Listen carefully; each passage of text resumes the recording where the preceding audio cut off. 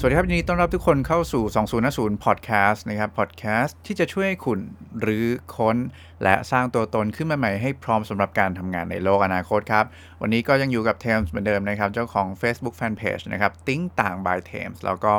2050 Podcast นี้นั่นเองนะครับก่อนอื่นเลยนะครับก่อนที่จะไปเข้าสู่เรื่องที่เทมจะเอามาเล่าให้กับเพื่อนๆฟังในวันนี้เนี่ยเทมอยากจะต้องขอบคุณทุกคนมากๆเลยนะครับที่ให้เกียรติละกันในการที่มาอุดหนุนนะหนังสือเล่มใหม่ของเทมนะครับหรือสร้างต่างโต Reinvent นะครับก็เพิ่งวางไปเมื่อวันที่8นะมกราคมที่ผ่านมานี้เองนะครับก็เข้าร้านไปแค่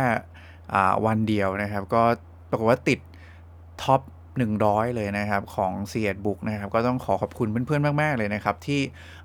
ติดตามนะครับแล้วก็มีการมาหาซื้อกันไปนะครับก็หวังว่าจะเชื่อว่าจะเป็นประโยชน์อย่างแน่นอนนะครับแล้วก็ใครที่สนใจนะครับหนังสือเล่มนี้ก็จะเป็นหนังสือที่ช่วยให้ทุกคนรื้อนะครับค้นแล้วก็สร้างตัวตนขึ้นมาใหม่ให้แตกต่างนะแล้วก็ให้ทุกคนสามารถที่จะเติบโตต่อไปได้ในรูปแบบของการทำงานใหม่ๆในโลกอนาคตนั่นเองนะครับหนังสือเล่มนี้ก็จะบอกกับทุกคนว่าเรามีวิธีคิดอะไรที่ต้องรื้อทิ้งไปบ้างนะแล้วอะไรคือสิ่งที่เราจะต้องสร้างขึ้นมาใหม่ให้มันสอดคล้องกับทิศทางในโลกอนาคตบ้างนะครับแล้วความแตกต่างล่ะในโลกอนาคตมันเป็นยังไงเราจะสร้างรูปแบบให้เราแตกต่างออกมาได้ยังไงบ้างนะครับแล้วเราต้องรู้เรื่องอะไรบ้างนะเทคโนโลยีต่างๆหรือว่า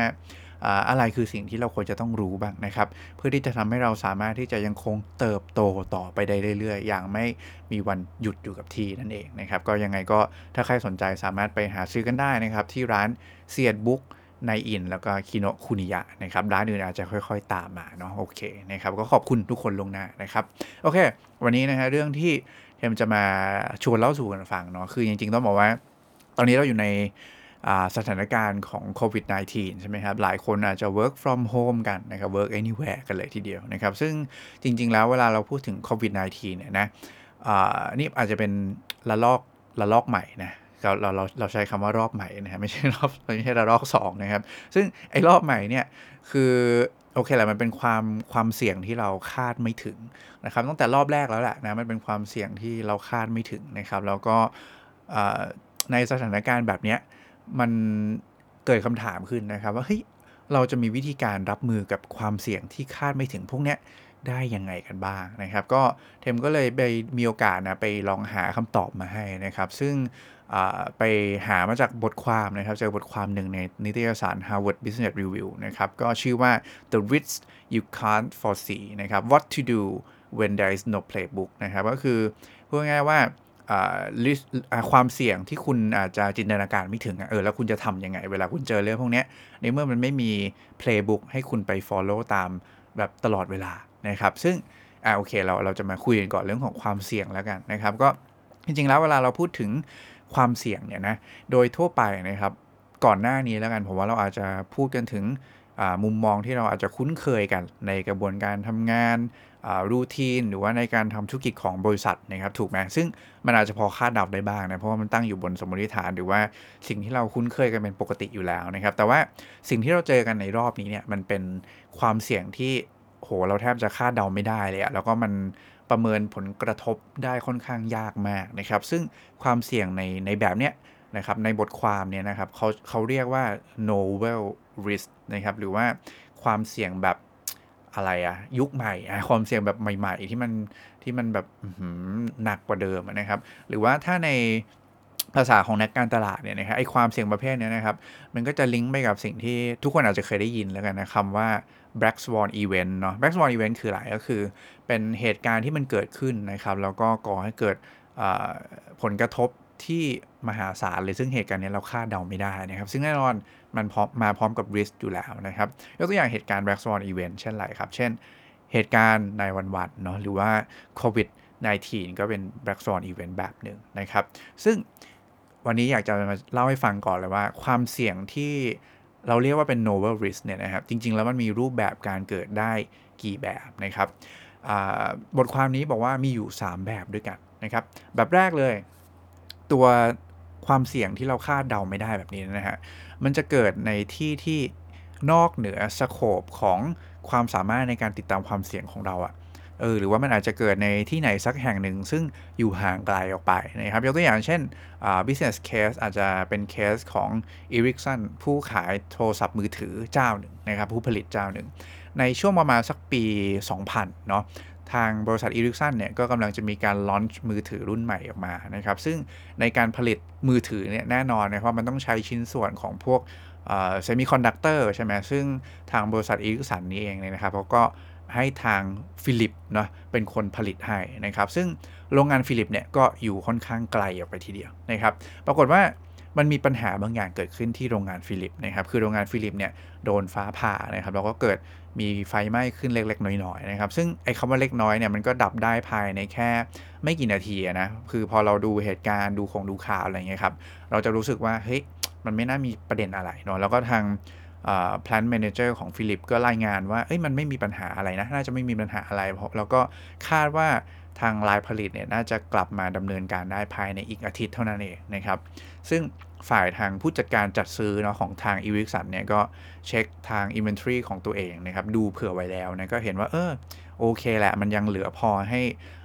ผลิตไปได้สักประมาณ2อาทิตย์เนาะซึ่งของฟิลิปเนี่ยอีกแค่อาทิตย์เดียวเขาก็เริ่มผลิตได้แหละเพราะฉะนั้นก็ไม่เป็นไรนะก็เหลือไว้นะครับไม่ได้จัดการอะไรเป็นพิเศษนะครับแต่ปรากฏว่ามันมีประเด็นแบบนี้ฮะไอ้ไฟไหม้เล็กๆนี่แหละมันกลับส่งผลมากกว่าที่ทุกคนคาดคิดไปอย่างมหาศาลครับไอ้พวกควันไฟต่างๆพวกนี้นะฮะที่มันเกิดขึ้นเนี่ยมันเข้าไปในห้องคลีนรูมเนาะซึ่งบริษัทที่เป็นบริษัทอิเล็กทรอนิกส์เนี่ยมันต้องมีคลีนรูมอยู่แล้วนะครับเป็นห้องที่เอาไว้ใช้พวกควบคุมสภาพแวดล้อมในการผลิตนะครับแล้วก็คราวนี้นะกลายเป็นว่าโหยาวเลยนะฮะเพราะว่าคลีนรูมนี่ก็ต้องมาลื้อมาอะไรกันใหม่เลยนะครับปรับสภาพห้องกันใหม่ทำให้กว่าจะกลับมาเริ่มผลิตได้อีกครั้งหนึ่งเนี่ยนะครับฟิลิปต้องใช้เวลาประมาณกินเวลาไปหลายเดือนเลยทีเดียวนะซึ่งเหตุการณ์นี้นะครับทำให้ Ericsson เนี่ยขาดพาร์ตตัวนี้ครับแล้วก็แน่นอนครับต้องเลื่อนการ launch product ออกไปซึ่งส่งผลให้มันมีมูลค่าความเสียหายคาดการณ์อยู่ประมาณสัก$400 ล้านเลยทีเดียวนะครับอันนี้คือ risk ซึ่งมันอาจจะอยู่นอกเหนือในสโคปที่เรา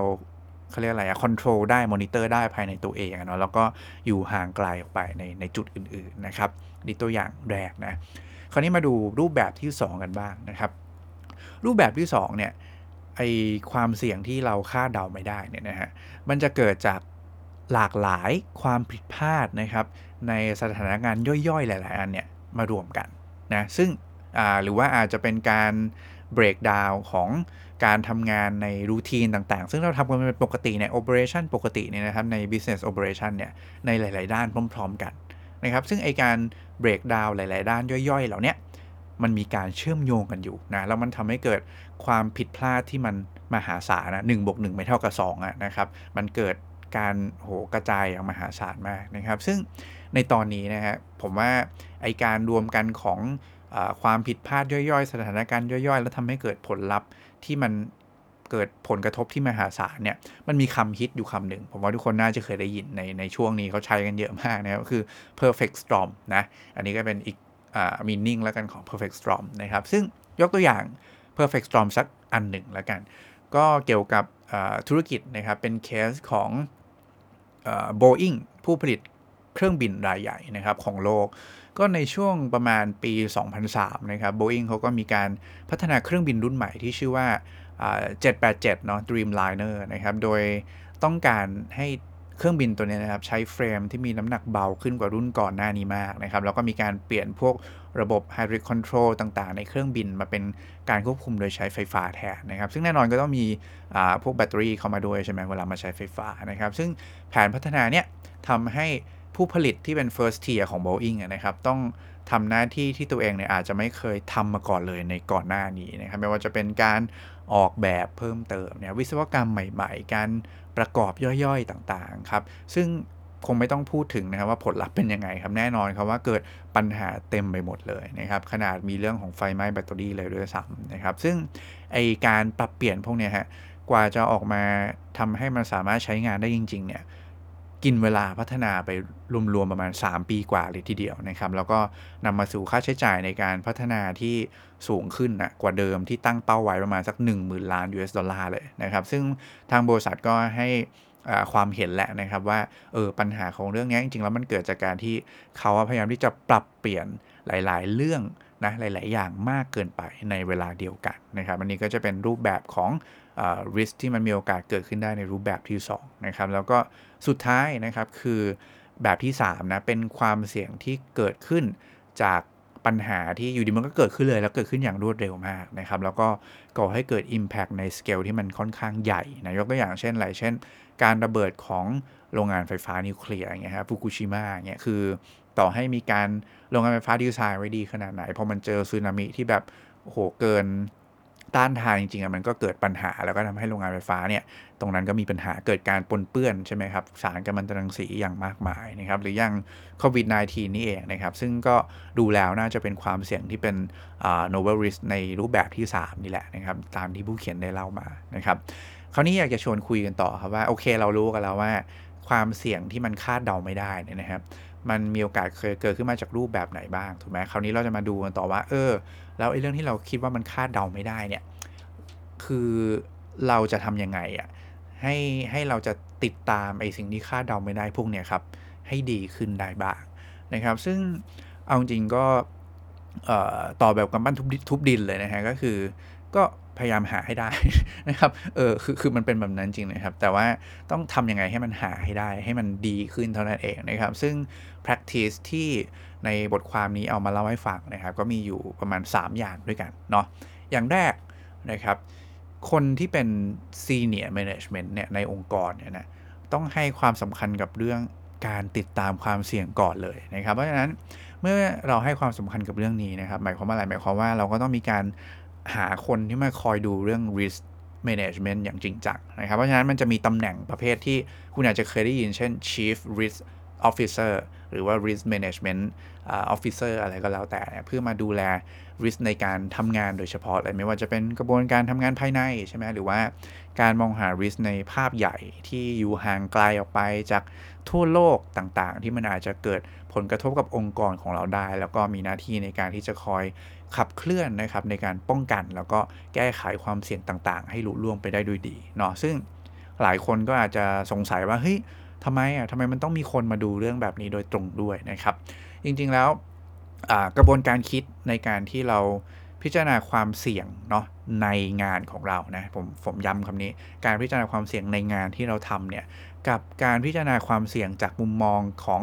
หรือว่าสิ่งที่มันอยู่นอกงานของเราเนี่ยนะครับมันอาจจะคิดกันคนละแบบนะซึ่งถ้าใครเคยอ่านหนังสือที่ชื่อว่า Thinking Fast and Slow ของ Daniel Kahneman เนี่ยนะครับก็คือพูดถึงเรื่องนั้นเลยนะครับ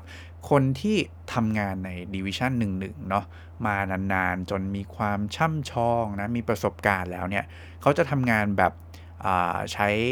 day to day เป็นการทำงานแบบ day to day operation ถูกไหมต้องรู้อยู่แล้วว่าต้องทำอะไรต่อสามารถ follow instruction ได้อย่างง่ายดายนะครับกระบวนการแบบเนี้ยมันเป็นระบบความคิดแบบ thinking fast คือไปแบบตามสัญชาตญาณตามประสบการณ์ตามความเคยชินนะครับก็ follow ตามกระบวนการไปเรื่อยๆนะครับซึ่งบ่อยครั้งนะครับไอ้ novel risk เนี่ยมันจะอยู่นอกเหนือจากสโคปที่ตัวเองคุ้นเคยถูกไหมฮะอย่างที่บอกไปแล้วว่ามันรูปแบบการเกิดเป็นยังไงเพราะฉะนั้นเราเลยต้องมีคนอีกแบบหนึ่งที่มาใช้รูปแบบความคิดระบบความคิดอีกแบบหนึ่งนั่นคือ thinking slow นะครับในการที่จะคิดหาแล้วก็วิเคราะห์อย่างละเอียดถี่ถ้วนเพื่อที่จะทำการตัดสินใจแล้วก็ดูเรื่องพวกนี้ร่วมด้วยไปด้วยกันนั่นเองนะครับเพื่อไม่ให้มันระบบความคิดมันสับสนนะคือมั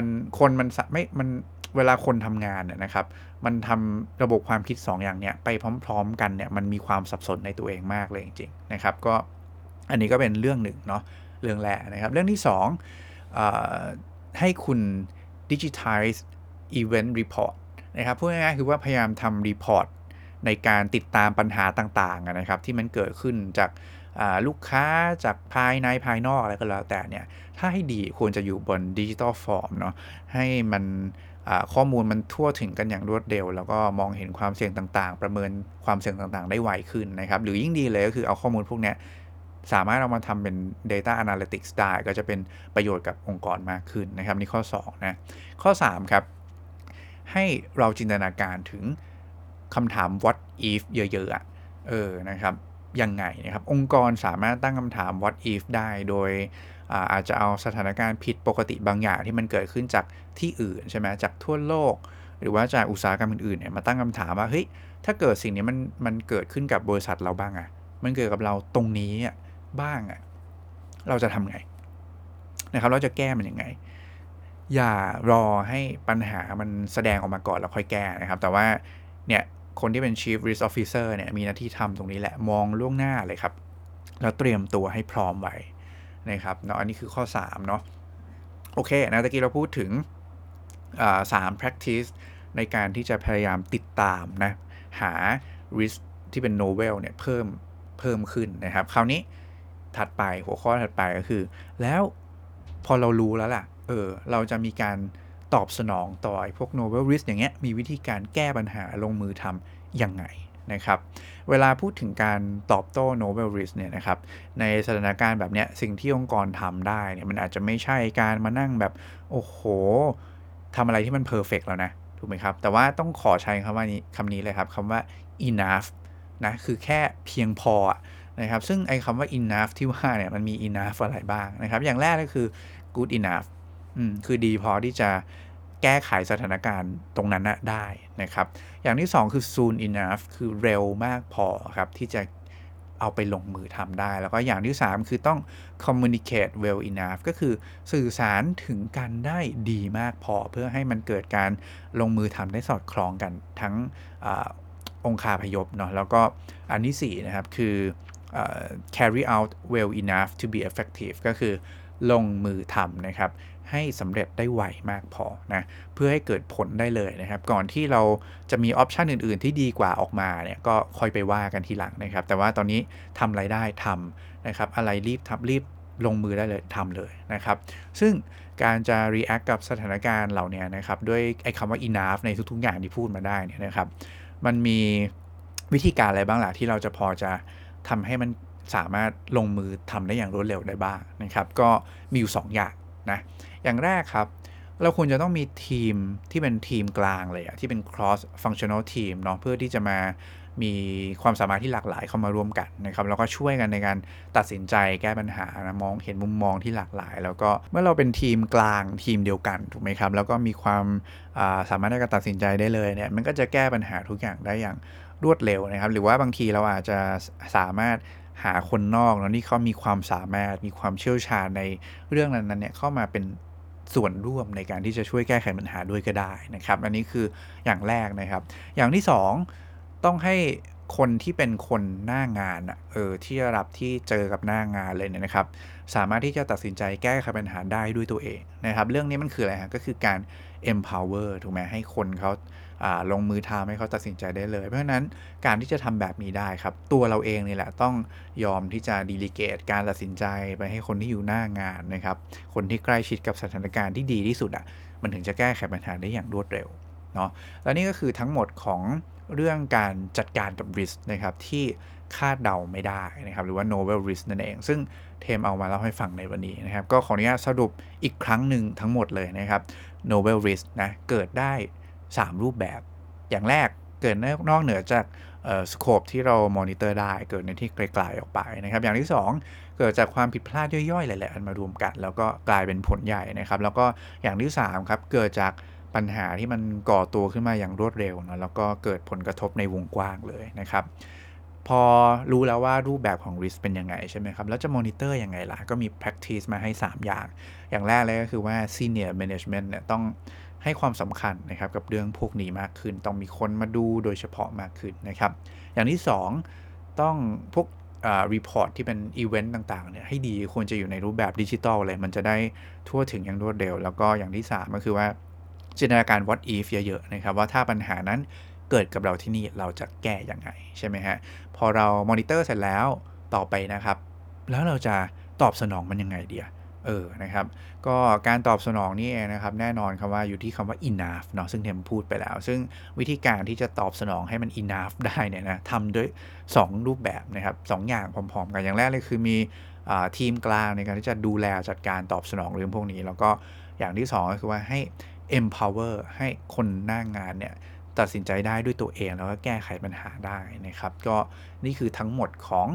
2050 Podcast ใน EP นี้นะครับเกี่ยวกับเรื่องของวิธีการรับมือความเสี่ยงที่ เราอาจจะคาดไม่ถึงนั่นเองนะครับก็หวังว่าจะเป็นประโยชน์นะแล้วก็เอาไปทำให้ทุกคนสามารถเอาไปใช้ในการคิดต่อยอดแล้วก็แก้ไขสถานการณ์เฉพาะหน้ากันได้ดีขึ้นนะครับซึ่งก่อนจะ